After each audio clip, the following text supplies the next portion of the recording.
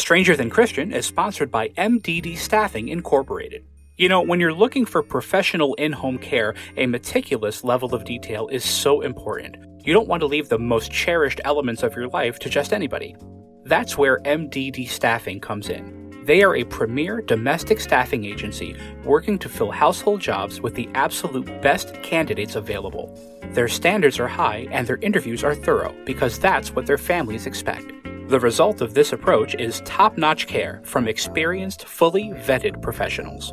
Owned and operated by one of the most sought-after professional nannies in Boston, MDD Staffing is committed to maintaining the highest standard of excellence in all of its placements. Nannies, babysitters, dog walkers, housekeepers, and so much more. For more information or to explore the services available to you, email mddstaffing@gmail.com, find them on Facebook, or visit mddstaffing.com. And The Wash Vintage, clothing and accessories at unbelievable prices. Search for The Wash Vintage on eBay to browse a vast selection of rare, unique, and fashionable merchandise. Follow The Wash Vintage on Instagram to get an exclusive look at sales, promotions, and the new stock that's added each and every week. The Wash Vintage for the masses. Oh shit, yeah, I think we got it. Are you too close? I'm not too close, no. Testing 1, 2, 3, 4, 5, 6, 7, 8, 9, 10. And you say something. You gotta say a long sentence. I love ravioli because it reminds me of my youth, and my youth was sweaty and saucy like ravioli. Alright, cool.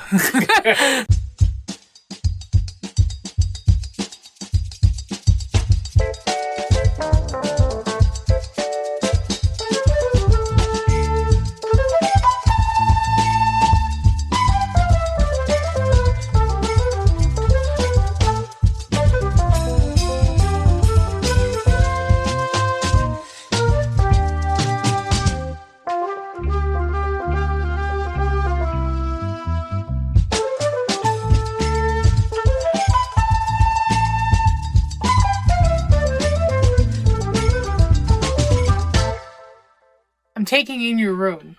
It's cool, right? This is it. This is where I do all this stuff. This is where our comforter should go. It was. It's too late to take it back. Well, you don't listen to the show though. I don't. Why? I don't know. I don't care that you don't. So you know what you sound feel like some people. I feel like some people would care. I feel like some people are like, oh my god, she doesn't listen to it. You get enough of me during the day. I'll move forward a little bit. Sorry. Yeah, I was getting comfortable. It's okay. It's actually, that chair is more comfy if you sit forward. Yeah. It does kind of feel like a dentist chair the other way. Yeah, no, I mean, I've listened to a few episodes, but I just let you do your thing. You know, it'd be like someone just standing over you if you were painting and just watching every brushstroke an idea and revision of an idea.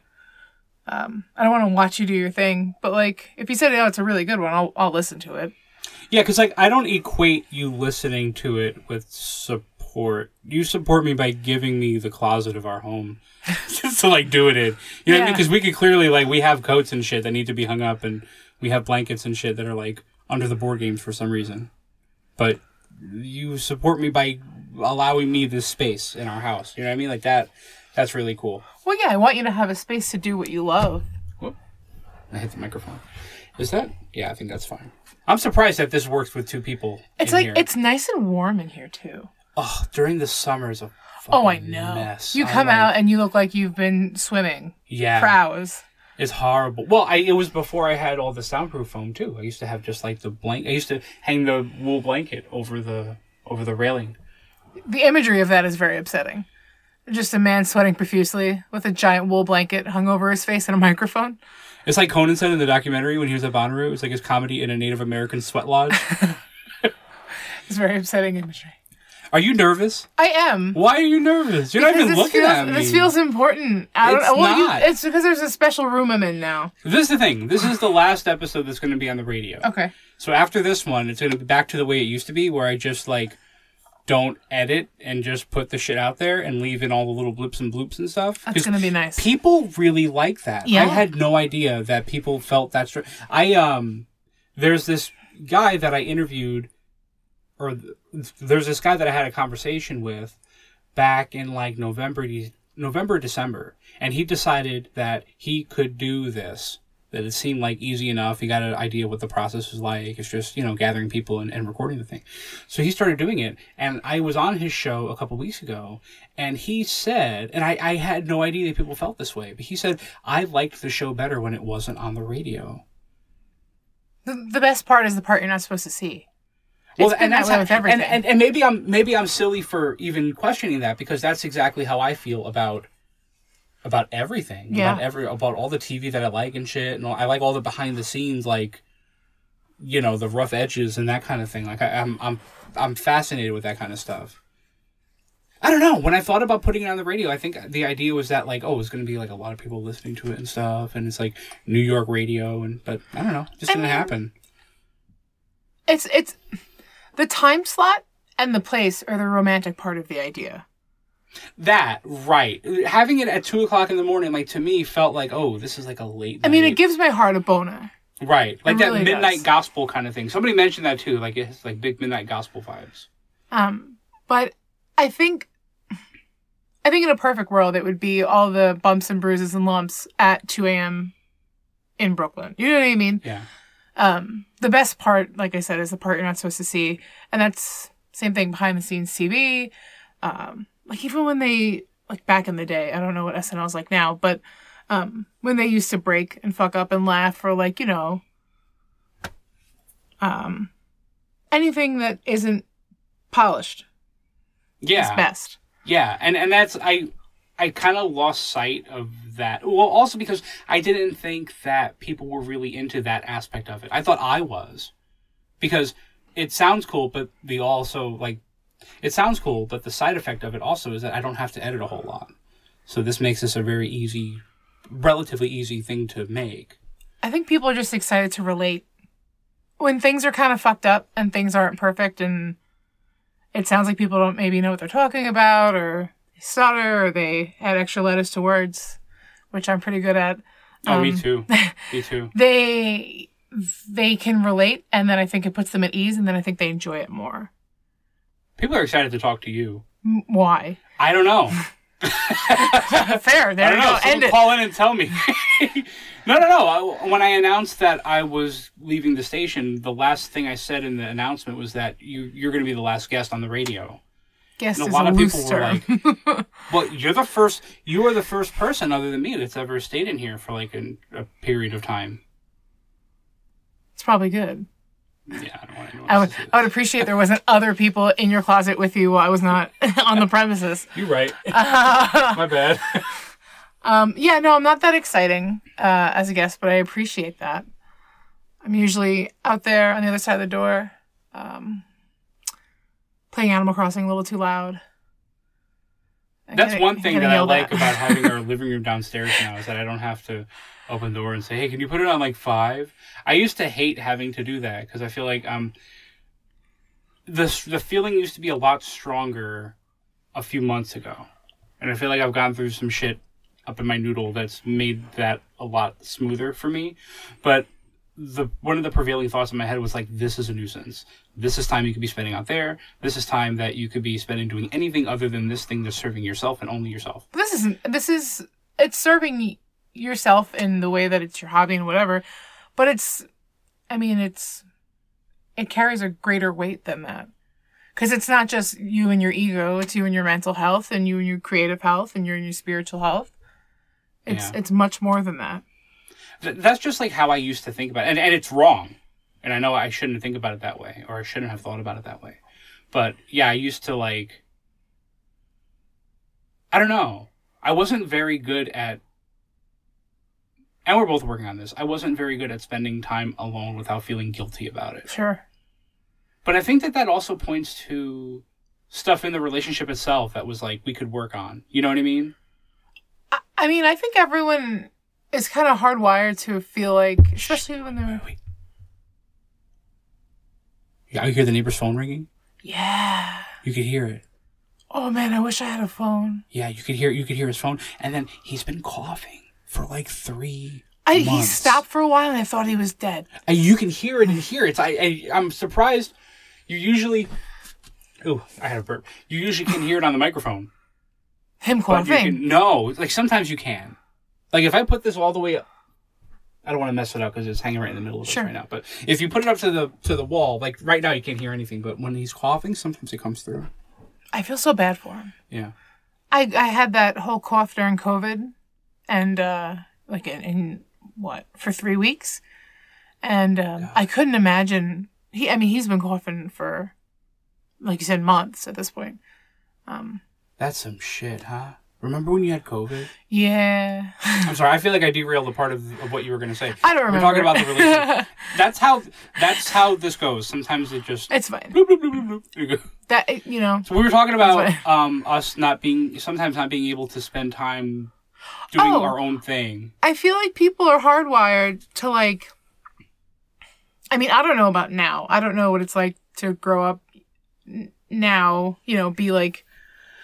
impressionable in like 16 through 20, I don't know, 6. But I feel like we're hardwired to feel like, oh, you should be a doting wife or a doting husband. Maybe not so much now. I feel like young guys now play a lot of video games and just kind of sit around and I don't know what it's like now, but I know I was brought up to be very like,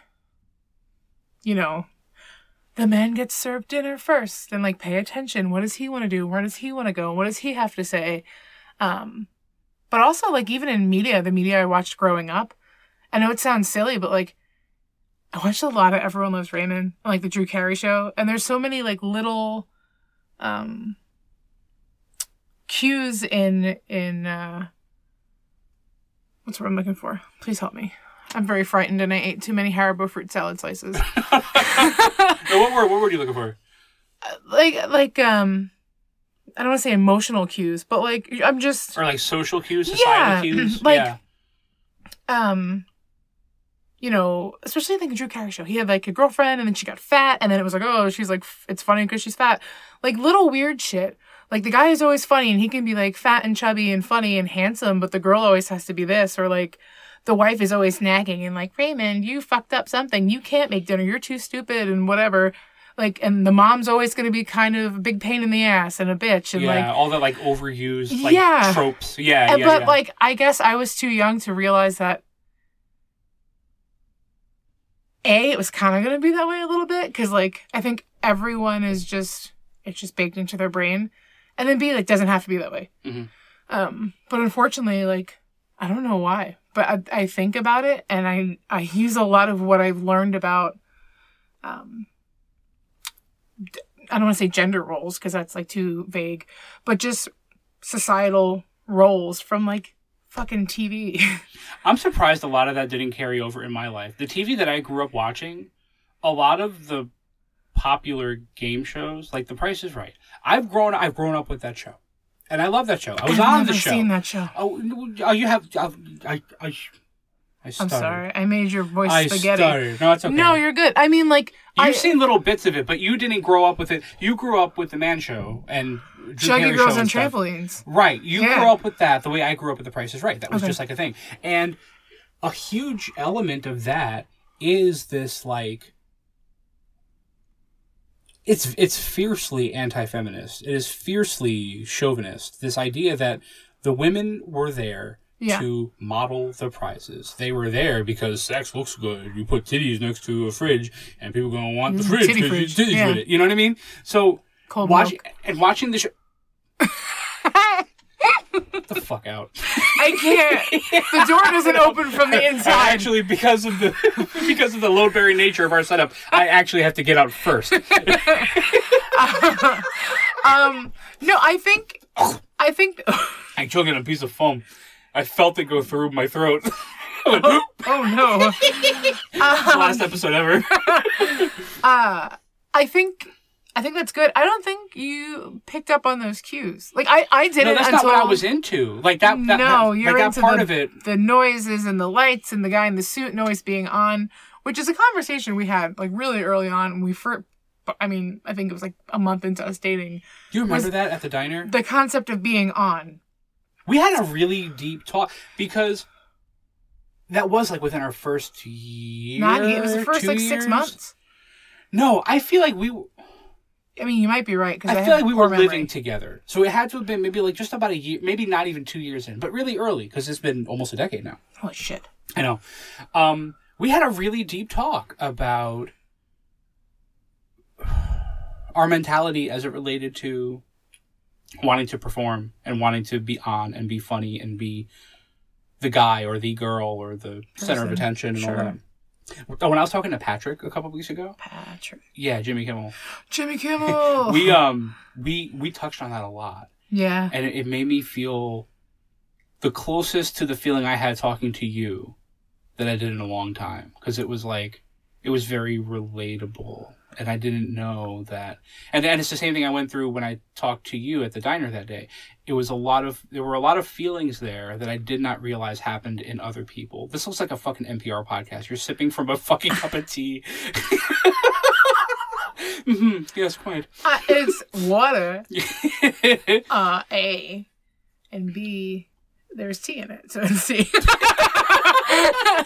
Good night, everyone.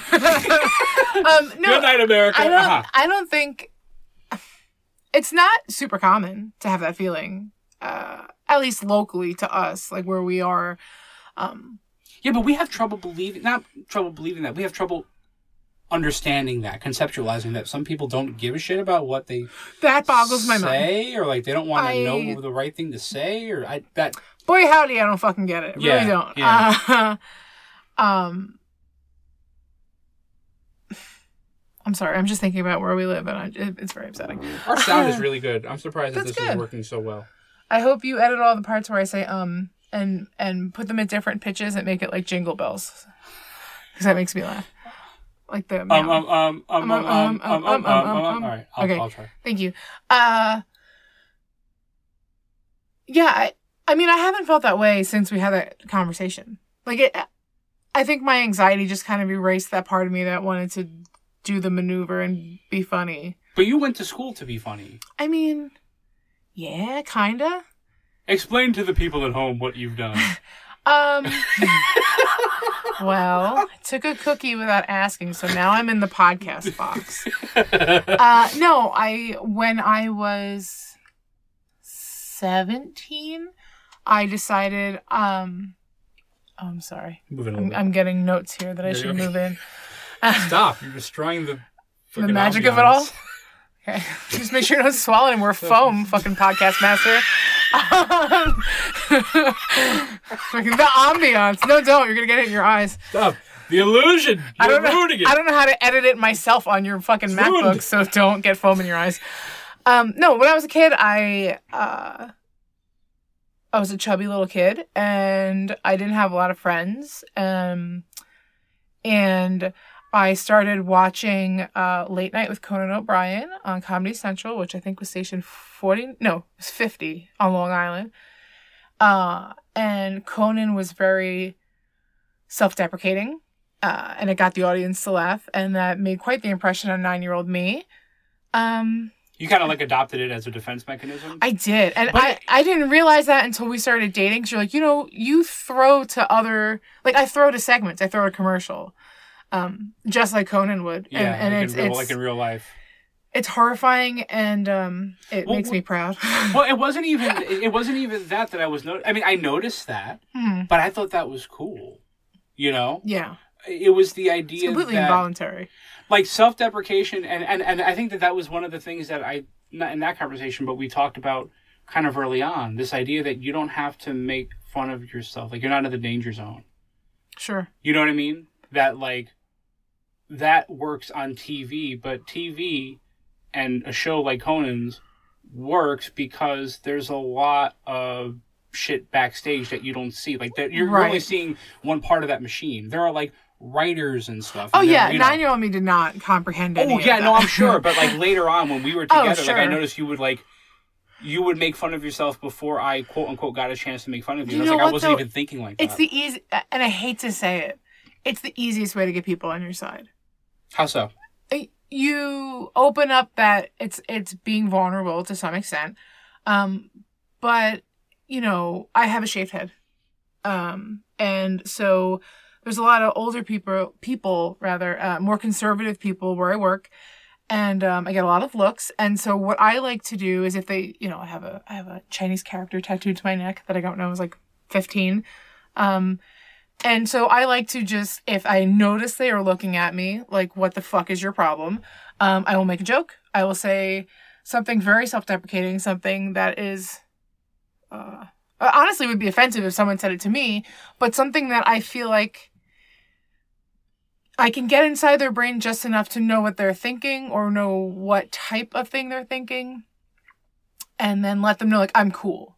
So, like, when they ask me what the tattoo means on my neck, I used to when I was younger. This was probably one of the first little bits I wrote, not in terms of comedy, but in terms of, like, customer service with a largely conservative population.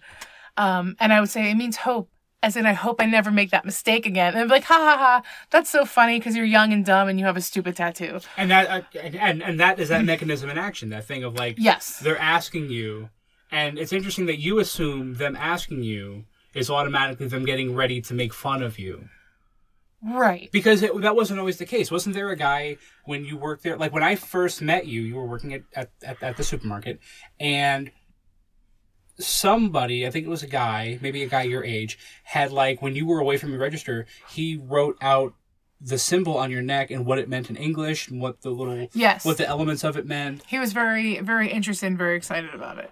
But unfortunately, that's rare. It's rare to have someone be nice. Is it though? Because again, I feel like, at least for the time in which I've known you, you haven't gotten a negative response from who you are. You've changed a lot lot yourself. You used to have like a full Jersey head of Shore. Snooki hair. Yeah. And really now did. you have very short hair. You have I would venture to say no hair. Shaved, yeah.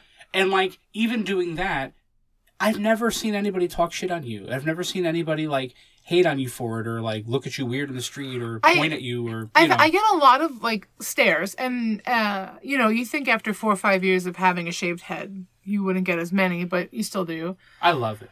Thank you. I think it's cute. Very easy to do. You got a little baby head. I have a giant. I was gonna say, I have a massive head. It rivals your head and how big my head is. It's huge. My head's pretty big. If we had a kid, I'd be dead. It'd split me completely in half. Yeah, you'd look like our kid would look like the fucking edamame.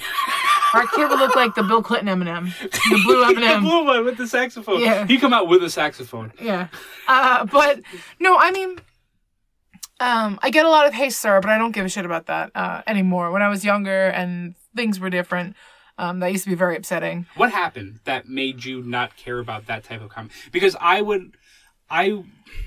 don't have any experience in this, but I would feel like somebody who had really long, what a stranger would consider feminine hair, if they were to cut it off, like, I would guess that person's biggest fear would be that they're not going to know if I'm a boy or a girl anymore. So, like, what happened that made you all of a sudden not care about that?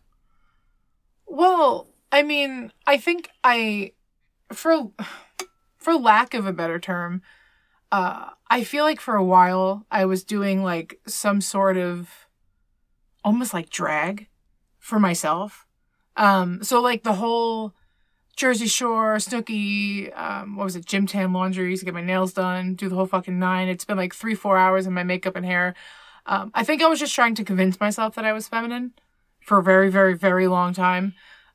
Because I've always been like, almost 6 feet tall.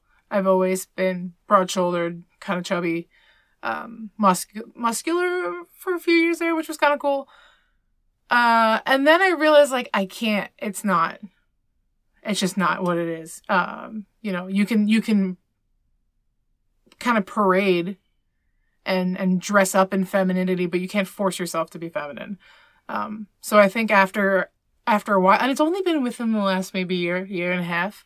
Yeah. That I've been like, yeah, I'm sure that's fine. Like gender isn't a thing for me anymore. It used to be a very big, deal where I would feel like I need to look feminine because to make up for how masculine, I sound or how I approach things or, mannerisms or whatever. And I used to feel like I really needed to make up for it in femininity. So I kind of don't give a shit anymore. It's not that I literally do not give a shit anymore. I got called sir like 6 or 7 times today. And I was like, hi, how can I help you? And then they felt bad, but I don't give a shit. You can call me whatever you want. Well, yeah, I feel like after a certain point, you have to know that that's not a reflection on you. That's a reflection on the person. If a person out in the world can't take the time to look at you and either A, properly assess you, or B, know that they run the risk of offending a person if they were to misgender you, then that person's not worth your time. Oh, no, I mean, I don't... Like, that shows badly on them and not on you. I mean, I mean a lot. Obviously, I mean, that's why I'm saying it. That's what my English teacher would have said. What I mean? Yeah, I'm saying I mean is like, I feel like it's a... It's a thing. It's like. Yeah. It's just like a little device. Makes me feel like I'm trying to distance myself from what I'm saying. Because I'm like, I mean, like I'm not expressing myself properly. What was it? What's the Sal thing? Unfortunately, I didn't represent myself properly on how I wanted to express myself. God, I love Sal so much. I love him so much. I used to get misgendered more frequently, negatively, but then you could tell, like, they didn't give a shit either way. Like, I'd have a full face of, like, makeup. This was back when I gave more of a shit. And they just, like, stuck to their guns. They're like, that's right, called you sir, you're wearing red lipstick. No one gives a shit. But now I'm noticing that a lot more people are, today at work I had a guy just screaming, sir. And I turned, because why am I don't, like I said, you can call me whatever the fuck you want, just be cool. And you see the panic on their face. It's like, uh-oh. Like, I'm offending this person here. But they're always very nice, So you're right. I've never really had a negative experience. I think it's in my head. I think there's still remnants of feeling like I could look, quote unquote, the part. I could look more feminine or like more, what people think my gender is. You know what I mean? More in keeping with what makes them comfortable. Yeah, and more in like a stereotypical sense. But it sounds like your perception of those issues altogether is a rejection of a lot of the things you learned from TV when you were younger. Yeah. And I feel like I can relate to it because when I realized that TV was not the end all or be all, TV was not what it seemed. It was, TV is an illusion. For as much as I love the stuff that I love, that's not the world. That's an image that's created to generate money. People watch it and watch the commercials and buy the things, and the whole world goes round. Once I realized that, it was a big burden off my shoulders. It also crushed your spirit for a minute there. For a minute it did, because that's a conflicting feeling to feel like... What happened? Oh, it's fine. To feel like, all of a sudden, the thing that... It's almost like wanting to be in the military your entire life. Right. And then once you turn 18, realizing that, it's not everything you saw, on G.I. Joe, or, in the movies. Or, it's not... No, it's not. Fuck. You know what I mean? But it's not that fantasy. There's a lot more... There's a lot more involved in it. And I remember specifically thinking that I did not want to be burdened in my life by working for the thing that I used to love. That would hurt. Yeah. Imagine, is that the boy? Yeah, Paulie's screaming because, God damn it. I gave Kippo the fancy feast with the cheddar. Yeah. And Paulie didn't get to have any. He got to have the stuffed and sauced Friskies. And so now he's tearing down the fucking house. What the fuck was that? Open the door. What was that? Something fell over. I can't. Oh, your doorknob on the inside just turns in circles. Kick the motherfucker open. Hi, Kippo. No, you can't come in. That's it. They're just chasing each other. All right. Hey, Kippo and Paulie, everyone. All right. Very good. Nice. Yes, enjoy the show. It's a good show. So anyway, that, imagine you want to Yeah. be funny. And you grew up I'm not watching funny, but I Conan. want to be funny. And then, no, you are funny. Thank you. And you grew up watching Conan. Yeah. And years later, you got to work at Conan. Can you imagine, like... I would shit my becoming- pants. Well, other than the initial feeling, but Okay. just falling into that machine. Yeah. And then one day, as like a 28-year-old woman, you wake up, you go, fuck, I gotta go to fucking work. I don't want to fucking go. The same way you feel about, like, That the seems supermarket. terrible. Oh, I love the Like supermarket. you feel about the set of the show that shaped your childhood. That's like very that would I'd be no good. Well, on a much smaller scale, I can't get with the whole, and I'm just gonna rant like an old lady for a second. The whole like hustle culture where it's like take your side hobby and then fucking freak it. You know what I mean? I don't get with that because let's say you're an artist, okay? And you paint whatever the fuck you want to paint, you do your own thing, whatever. And then you decide, oh fuck it, I'm gonna make money off of this. I'm gonna pay people's fucking stupid corgis and hats and I'm gonna sell it on Etsy. How do you enjoy that? You only enjoy it for the money. You know what I mean? So at a much smaller scale, like don't exploit your passion for money. Do you think I did that here?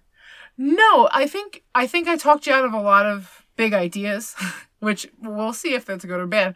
But no, I think you kept it pretty true. I think you ventured out with the radio thing, and I think that, I mean, honestly, it was good. I mean, the whole concept is good. It's good in the way that, like when your dad used to do the public access show, it's going to be like a nice little thing to hold on to and remember, you know, that kind of thing. Right. But you didn't, like, go fucking nuts and charge people fucking however many dollars an episode, like other, I mean, I don't listen to podcasts, I don't know how shit like this works, but I know either. you don't have, Yeah. like, a fucking following and fans, like, giving you all this money and, like a YouTube star or some shit. I don't know what, Like an influencer. influencer. No, YouTube I've never- star. Thank you. I'm 37 years old. I'm 112 years old. Thank you so much. You know, like a YouTube star, like a talkie star, like in the Talkie. silence. Yeah. I'll be the next Mary Pickford. Yes. Fucking stupid. Shut up. Yeah. I don't have social media. I don't know what's going on. I don't have it in me to do that to that degree right now. No, as long as you do what you're fucking doing, you'll be fine.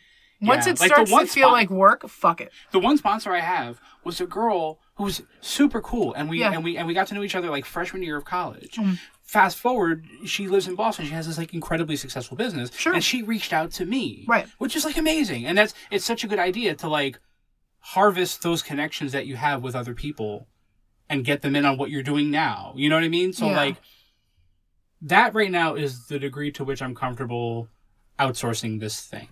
Other than that guy in Bangladesh that I pay $50 a week for him to promote the thing, which is like the money well spent. You know, 900 people listened to this show last night. Like human people? Like 900 listens last night. It's not just a guy on repeat. It's not 900 individual people. It's 900 times people clicked on the button. So it could be 500 people who listened to 4 episodes or however that math works out. Wow. Money well spent. But anyway. Yeah, no, you don't. I mean, not to shit on Conan at all, ever, God forbid. But, like, if you can work on Conan or, like, a big show that really influenced your life, fucking, that's amazing. Good for you. I'm actually genuinely jealous of you. But I understand what you're saying of, like, imagining, like, oh, I gotta fucking go on set today or gotta go write for, you know, so-and-so today. Yeah, like you end up And hating dreading the thing it. that you used That's to a bummer. love. Like, what do Yeah. you have after? Yeah, I just, that... No. But you're that's right. bad. Like once I did realize that in my life that like TV wasn't going to be the end all be all, I don't think I handled it very well. No, it came with I a don't lot of remember how I other... handled it. It came with a lot of other conversations. One of which being like the "you're just a guy" conversation. Yeah. And I think that was the hardest concept for you because for all these years, you know, your brain and your personality was being shaped by larger than life personas. And that coupled with you wanting to be on was like, you couldn't comprehend that you were also a civilian because your dreams and hopes and goals were so big.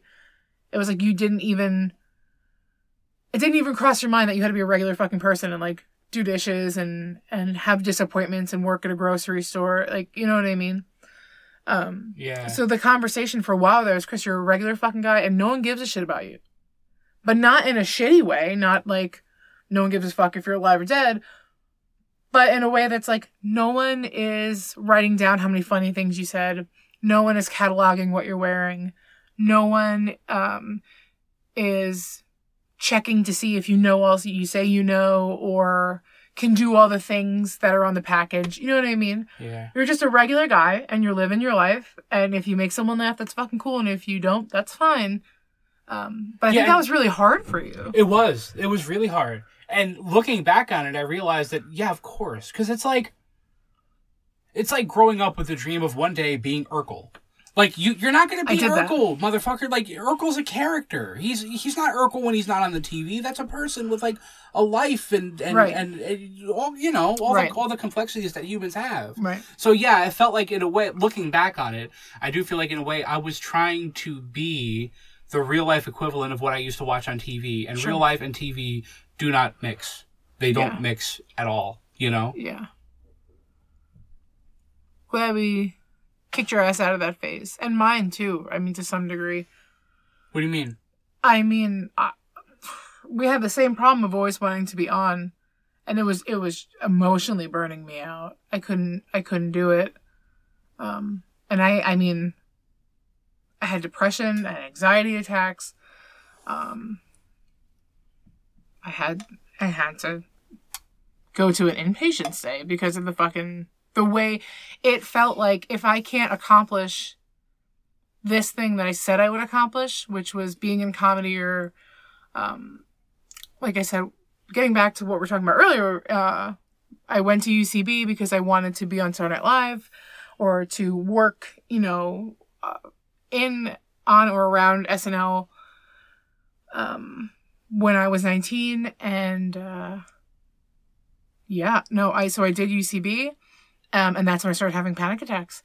And I used to do just the classes, like the improv and sketch classes. And I would, the same way you black out after drinking like too much, my anxiety would be so bad, I would black out. But I would still function. So I remember nothing. I remember none of those moments from what it was like a year and a half, 2 years. And that's kind of when all that started. So it got to a point where I felt like if I couldn't make good on the promise of, you know, being who I said I wanted to be, what the fuck was the point of living? Why would I keep on going?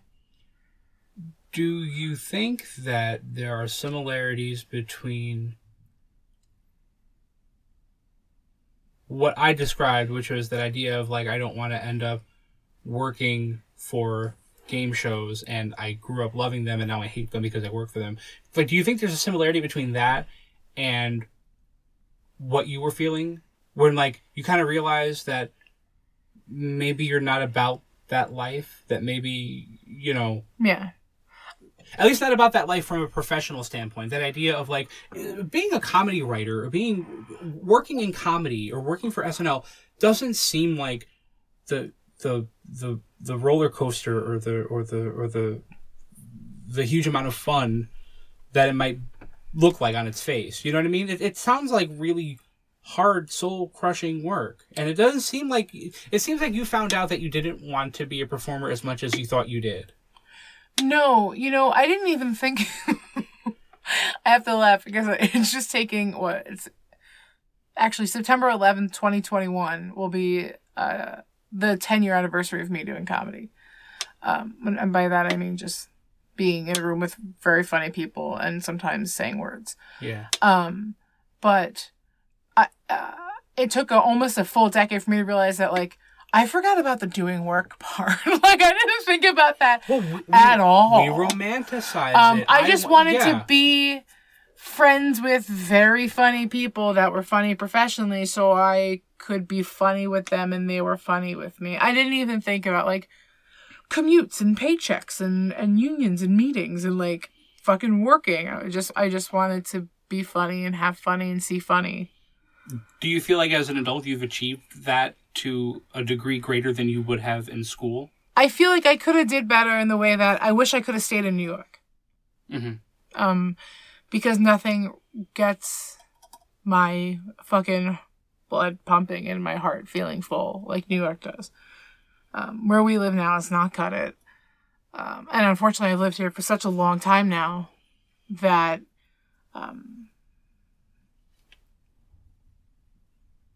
I kind of forget that there is a real world outside of where we are, you know? And there's like real people with like... Or you don't think Lancaster is the real world? No. What is one difference between New York City and Lancaster City that makes New York real and Lancaster not real? Well, one, there's diversity. Uh-huh. And New York is diverse. Lancaster is not. But the people, this is going to get sketchy because this is actually going to be heard by like not just me.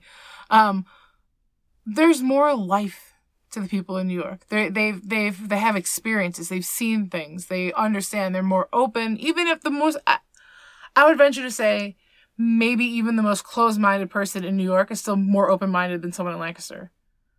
And I just feel like, I mean, sorry everyone in Lancaster, maybe the new wave of people moving to Lancaster because they think it is like a little Brooklyn is like, maybe that'll help in the next decade. But I've been here for like, I think going on 10 to 12 years now, since like beginning of high school. And it's just, oh no, I'm sorry. No, go ahead. Oh, it almost feels like there's no fresh air. And I don't know how else to describe that than like, it's just one contained environment. And nothing can come in and nothing can go out. And it's just like stale. It's just like, vacuum. It's almost like being in a fish tank versus being in like an ocean. Yeah. And it hurts. It physically hurts. And there was a point where you have to kind of just suppress. And you just suppress as much as you can. And sometimes you get to read the Times or the Post, or take a train and go out and, do your thing. But otherwise you just have to suppress. Like there's nothing else you can do. But it physically hurts and I miss New York. Yeah. I feel fortunate to have made the friends in Lancaster that I have, because Lancaster, and you and I have talked about this recently more than usual, and I don't know why it's become more apparent to me than it has in the past, but there's this, how do you say it? There's like this invisible sort of feeling of detachment where people like they want to be your friend or they want to like know you like up to a point, but they have to also let you know like, listen, I don't fucking need you. Like I'll cut you off whenever. Right. And it's hard to get close to people around here with the exception of the few people that I've met. Right. You know what I mean? Because the friends that I have around here are very close and the friends that you have around here are very close. Absolutely. But altogether, I and that's the only way I know how to describe. That's the only way I know how to describe it. Is like there's this idea of just keeping everybody at like an arm's distance. Yeah, unless you're from the area and you're a Miller, Stoltzfus, Weaver. Yeah. Whatever. Yeah. I also wonder if me not being white affects that experience. It's only recently in my life that I've begun to think of experiences as like, oh, this would have been different if I had not been a person of color. Right. And Lancaster prides itself on the diversity that it has. Now, yeah. Yeah, I'm sure, yeah, right. I've only lived here for 8 years or so I'm sure that hasn't always been the case. When I was in high school, it was so not the case. Yeah. Yeah, no. I mean... Even in the city, though, because you went to high school like in a rural area. But Lancaster City, I wasn't allowed in Lancaster City. Why? I just wasn't allowed there. I mean, both of my parents grew up in the Bronx, so I think they were thinking city like the Bronx when they grew up. So I just wasn't allowed there because the Bronx apparently was very rough when they grew up, and so. Just anything with... If anyone referred to something as the city, I was just not allowed there. Just end of discussion. So I was stuck in a very rural area. And we all moved from Long Island when I was 12. So if you want to do the math, I'm 100 years old. And so when I was 12... I found cats sleeping under a tree. I am the son of Pepsi. And so when I went to school, or, you know, when I was getting enrolled in CV, and when my parents were looking for jobs, back then, which sounds weird to say because it doesn't feel super long ago, they would ask my parent, and to preface, I am white and my parents are white, and they would say, like, do you have gang affiliations? Do you have guns? Do you guys sell drugs? Just because we're from New York. Mm-hmm. And so I can only imagine what kind of bullshit not white people from New York went through. You know what I mean? Right. And so that's very upsetting to think about. And this area 15 years ago was very different. And I want to say proud, but I have no like personal investment in this area. But I'm glad it's getting better. I'm glad it's more diverse. I'm glad there's younger people coming, and people with their fucking heads on straight and their mind right coming in this area and kind of opening up the space for everyone and not just the people that were born and raised here. 15 years around here, you have no personal connection to I give 0% fuck. Sorry, everyone, except for my 3 friends and then Chris's 3 friends. But no, I've been trying to get out since they put me here. I mean, I moved to New York. I live with my brother, went to UCB, had to move back, which was very depressing. And I was depression scrolling Facebook when we met. So romantic. And then we moved back to where you're from, Connecticut, then back to Pennsylvania, then back to Connecticut, then back to Pennsylvania. And we've tried to pack our car and run off to Maryland a few times. So let's talk about those moments where I will do that right now. We've done that. Same. I don't give a fuck. Same shit. The same shit. We'll do that right now. If we had the money and we had the wherewithal to just fucking go. If everyone gives us $1, no, we'd have $7. Yes. No.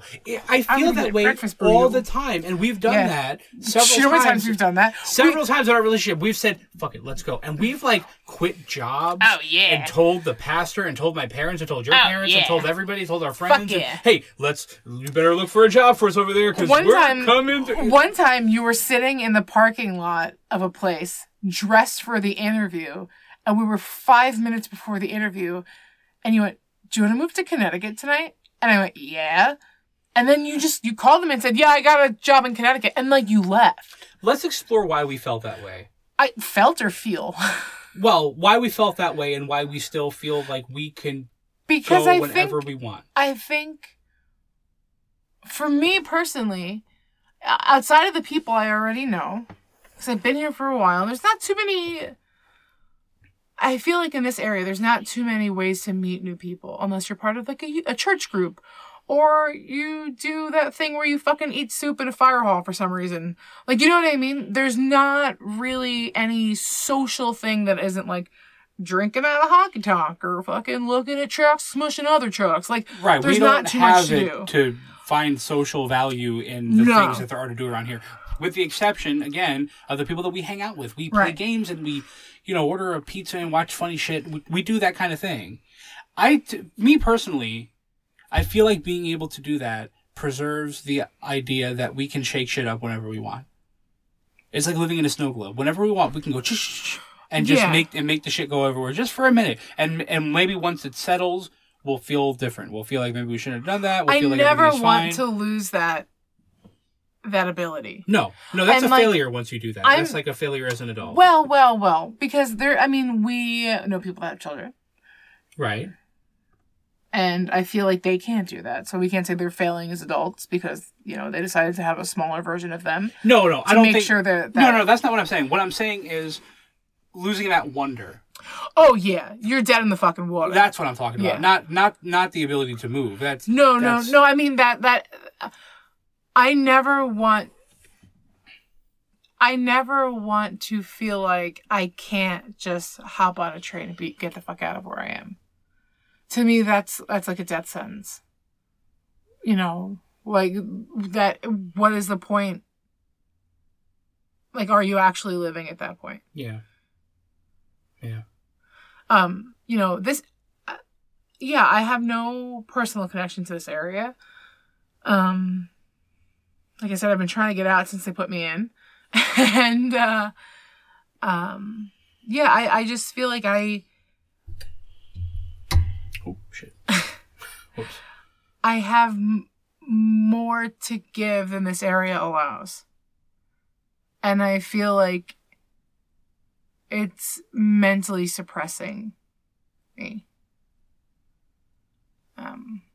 So I'm sorry, this is probably the saddest conversation you've ever had. It's not sad.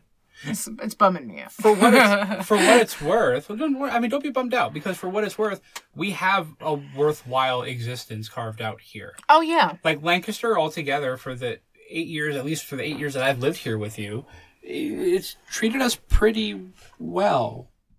I mean, it has. I developed a career here. I developed like a career that could really bring us wherever we would want to go. You know what I mean? Yeah.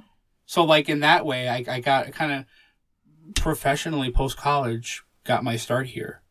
So, in that way, like, I look on Lancaster kind of fondly. Other than that, I mean, yeah, it's boring as shit. And Yeah, it's pretty boring. Sorry, guys. No, I mean, I feel like you could leave me here another 10 years and I still wouldn't have a personal connection to it. Well, that's fine. It's just not where I am. No, you're in New York. You're a New York girl. Yeah. Want to know something cool? It has been 3 days. 53 minutes. We are just about done. We didn't talk about anything of importance. We talked about a lot of stuff. We went all over the place. How do you feel about this experience now, having... I was just about to say, do me a podcast. Do me like one of your podcast boys. Okay. Okay.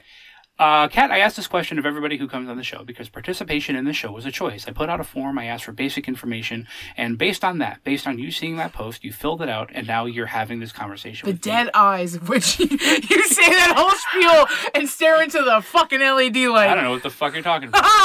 What? Why did you want to do this? Because you thought it'd be cool, and I love you, and I want to do good by you. No, because I did think it would be cool. Oh, but... yeah.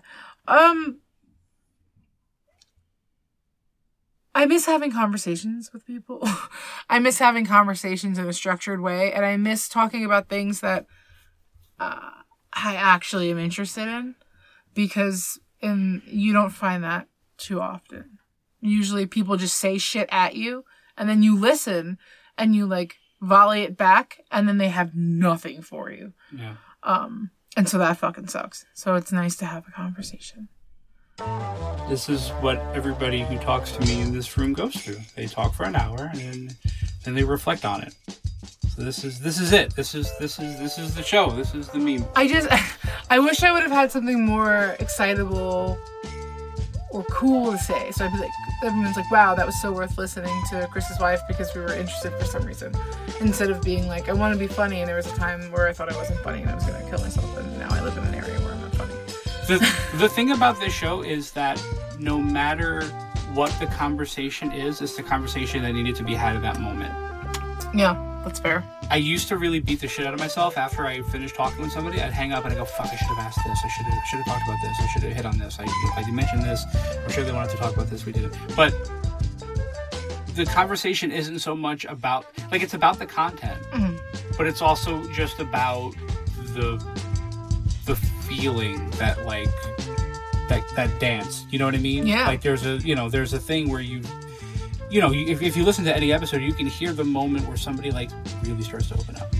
Or somebody says something like, oh, I've never told anyone this before. Or, like, establishing that trust. Yeah. So every episode is a journey in establishing trust. Well, it's different because we're, like, married. We're legally married. Yeah, you're not a stranger. But I feel like whenever I talk to you, I know you better. Well, that's very nice. Thank you. Oh, you're welcome. So glad I came. Do you want to be podcasted? Yeah, let's be podcasted. Okay, wait. This is the part where you break it and then you make it a new podcast part show. All right. Okay. Wait, what do I do? I'm gonna podcast you. All right, podcast. Okay, because I'm a video star. What was it? A YouTube star? Yeah, you're a talkie sensation. I'm a virus video. Yeah. Okay. So this is the part where you're gonna put soothing music. So you can either sing it or you could find it copyright free. No, it's gonna be the credits. Oh, okay. And then I'm gonna podcast you now. Okay. Hi, this is the Cat Podcast Show, live from my husband's closet. I'm gonna talk to a man who looks like a Puerto Rican Paul Giamatti. His name. Come on, you know what? Paul Giamatti. Shut up. All right. His name is Chris Carrion, and he's sipping a big blue tea. Yes. And so we're gonna ask him stuff about his podcast show. This is the Cat Show. This is a disgusting drink. This is the Cat Show.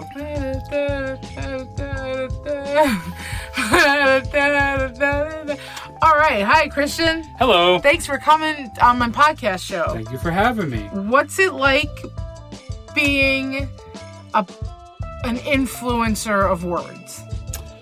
Well, try to speak up because the microphone is not real. So, the words, okay, are, they're there and we use them, right? And I refuse to answer the question. Okay, and so when you were a child, is that when you really found your love of horses? I would say that when I was a child, horses were there. We used them, and horses, yeah. And do you find that problematic now? Yes. I would suck at this. First off, it's not for everyone. It's like licorice. I fucking love licorice. Remember the time I left that grape licorice in that Jaeger bottle, and Andrew thought it was human flesh? Yeah, that shit looked like meat. It was fucking gross.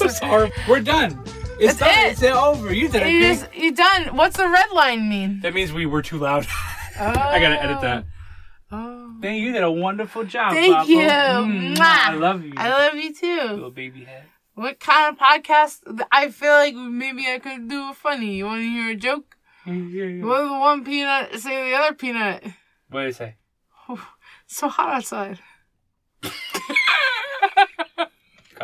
I love comedy. I love comedy. Alright, let's cut this motherfucker up. If you live in New York City and run for either fun or exercise, here's a way to learn something about the city while you're getting in your workout. City Running Tours is now offering neighborhood running tours designed with locals in mind. New York City takes pride in the diversity and character of its neighborhoods, and these unique running tours offer an opportunity to learn the history of a neighborhood and get personal recommendations from your guide. Choose from tours of 23 neighborhoods, including the East Village, the Upper West Side, Bushwick, Long Island City, and Roosevelt Island. For more information about the running tours and to see the list of neighborhoods and full tour schedule, check out their website at www.cityrunningtours.com/New York City. Also, check out a live tour every Saturday at 10 a.m. on Instagram.com/cityrunningtours. Let's teach people something super quick. Every year, more people die from getting hit on the head with coconuts than they do from shark attacks. Like dead? It's not that many, because only 1 or 2 people, I think, die from shark attacks every year. The low teens for the coconuts. Coconuts are hard. Teach me something good. Now on your local favorite podcast thing. Yeah, all podcast things. Thanks for listening to the Apocalypse Podcast Network. For more great podcasts, go to apocalypsepodcastnetwork.com.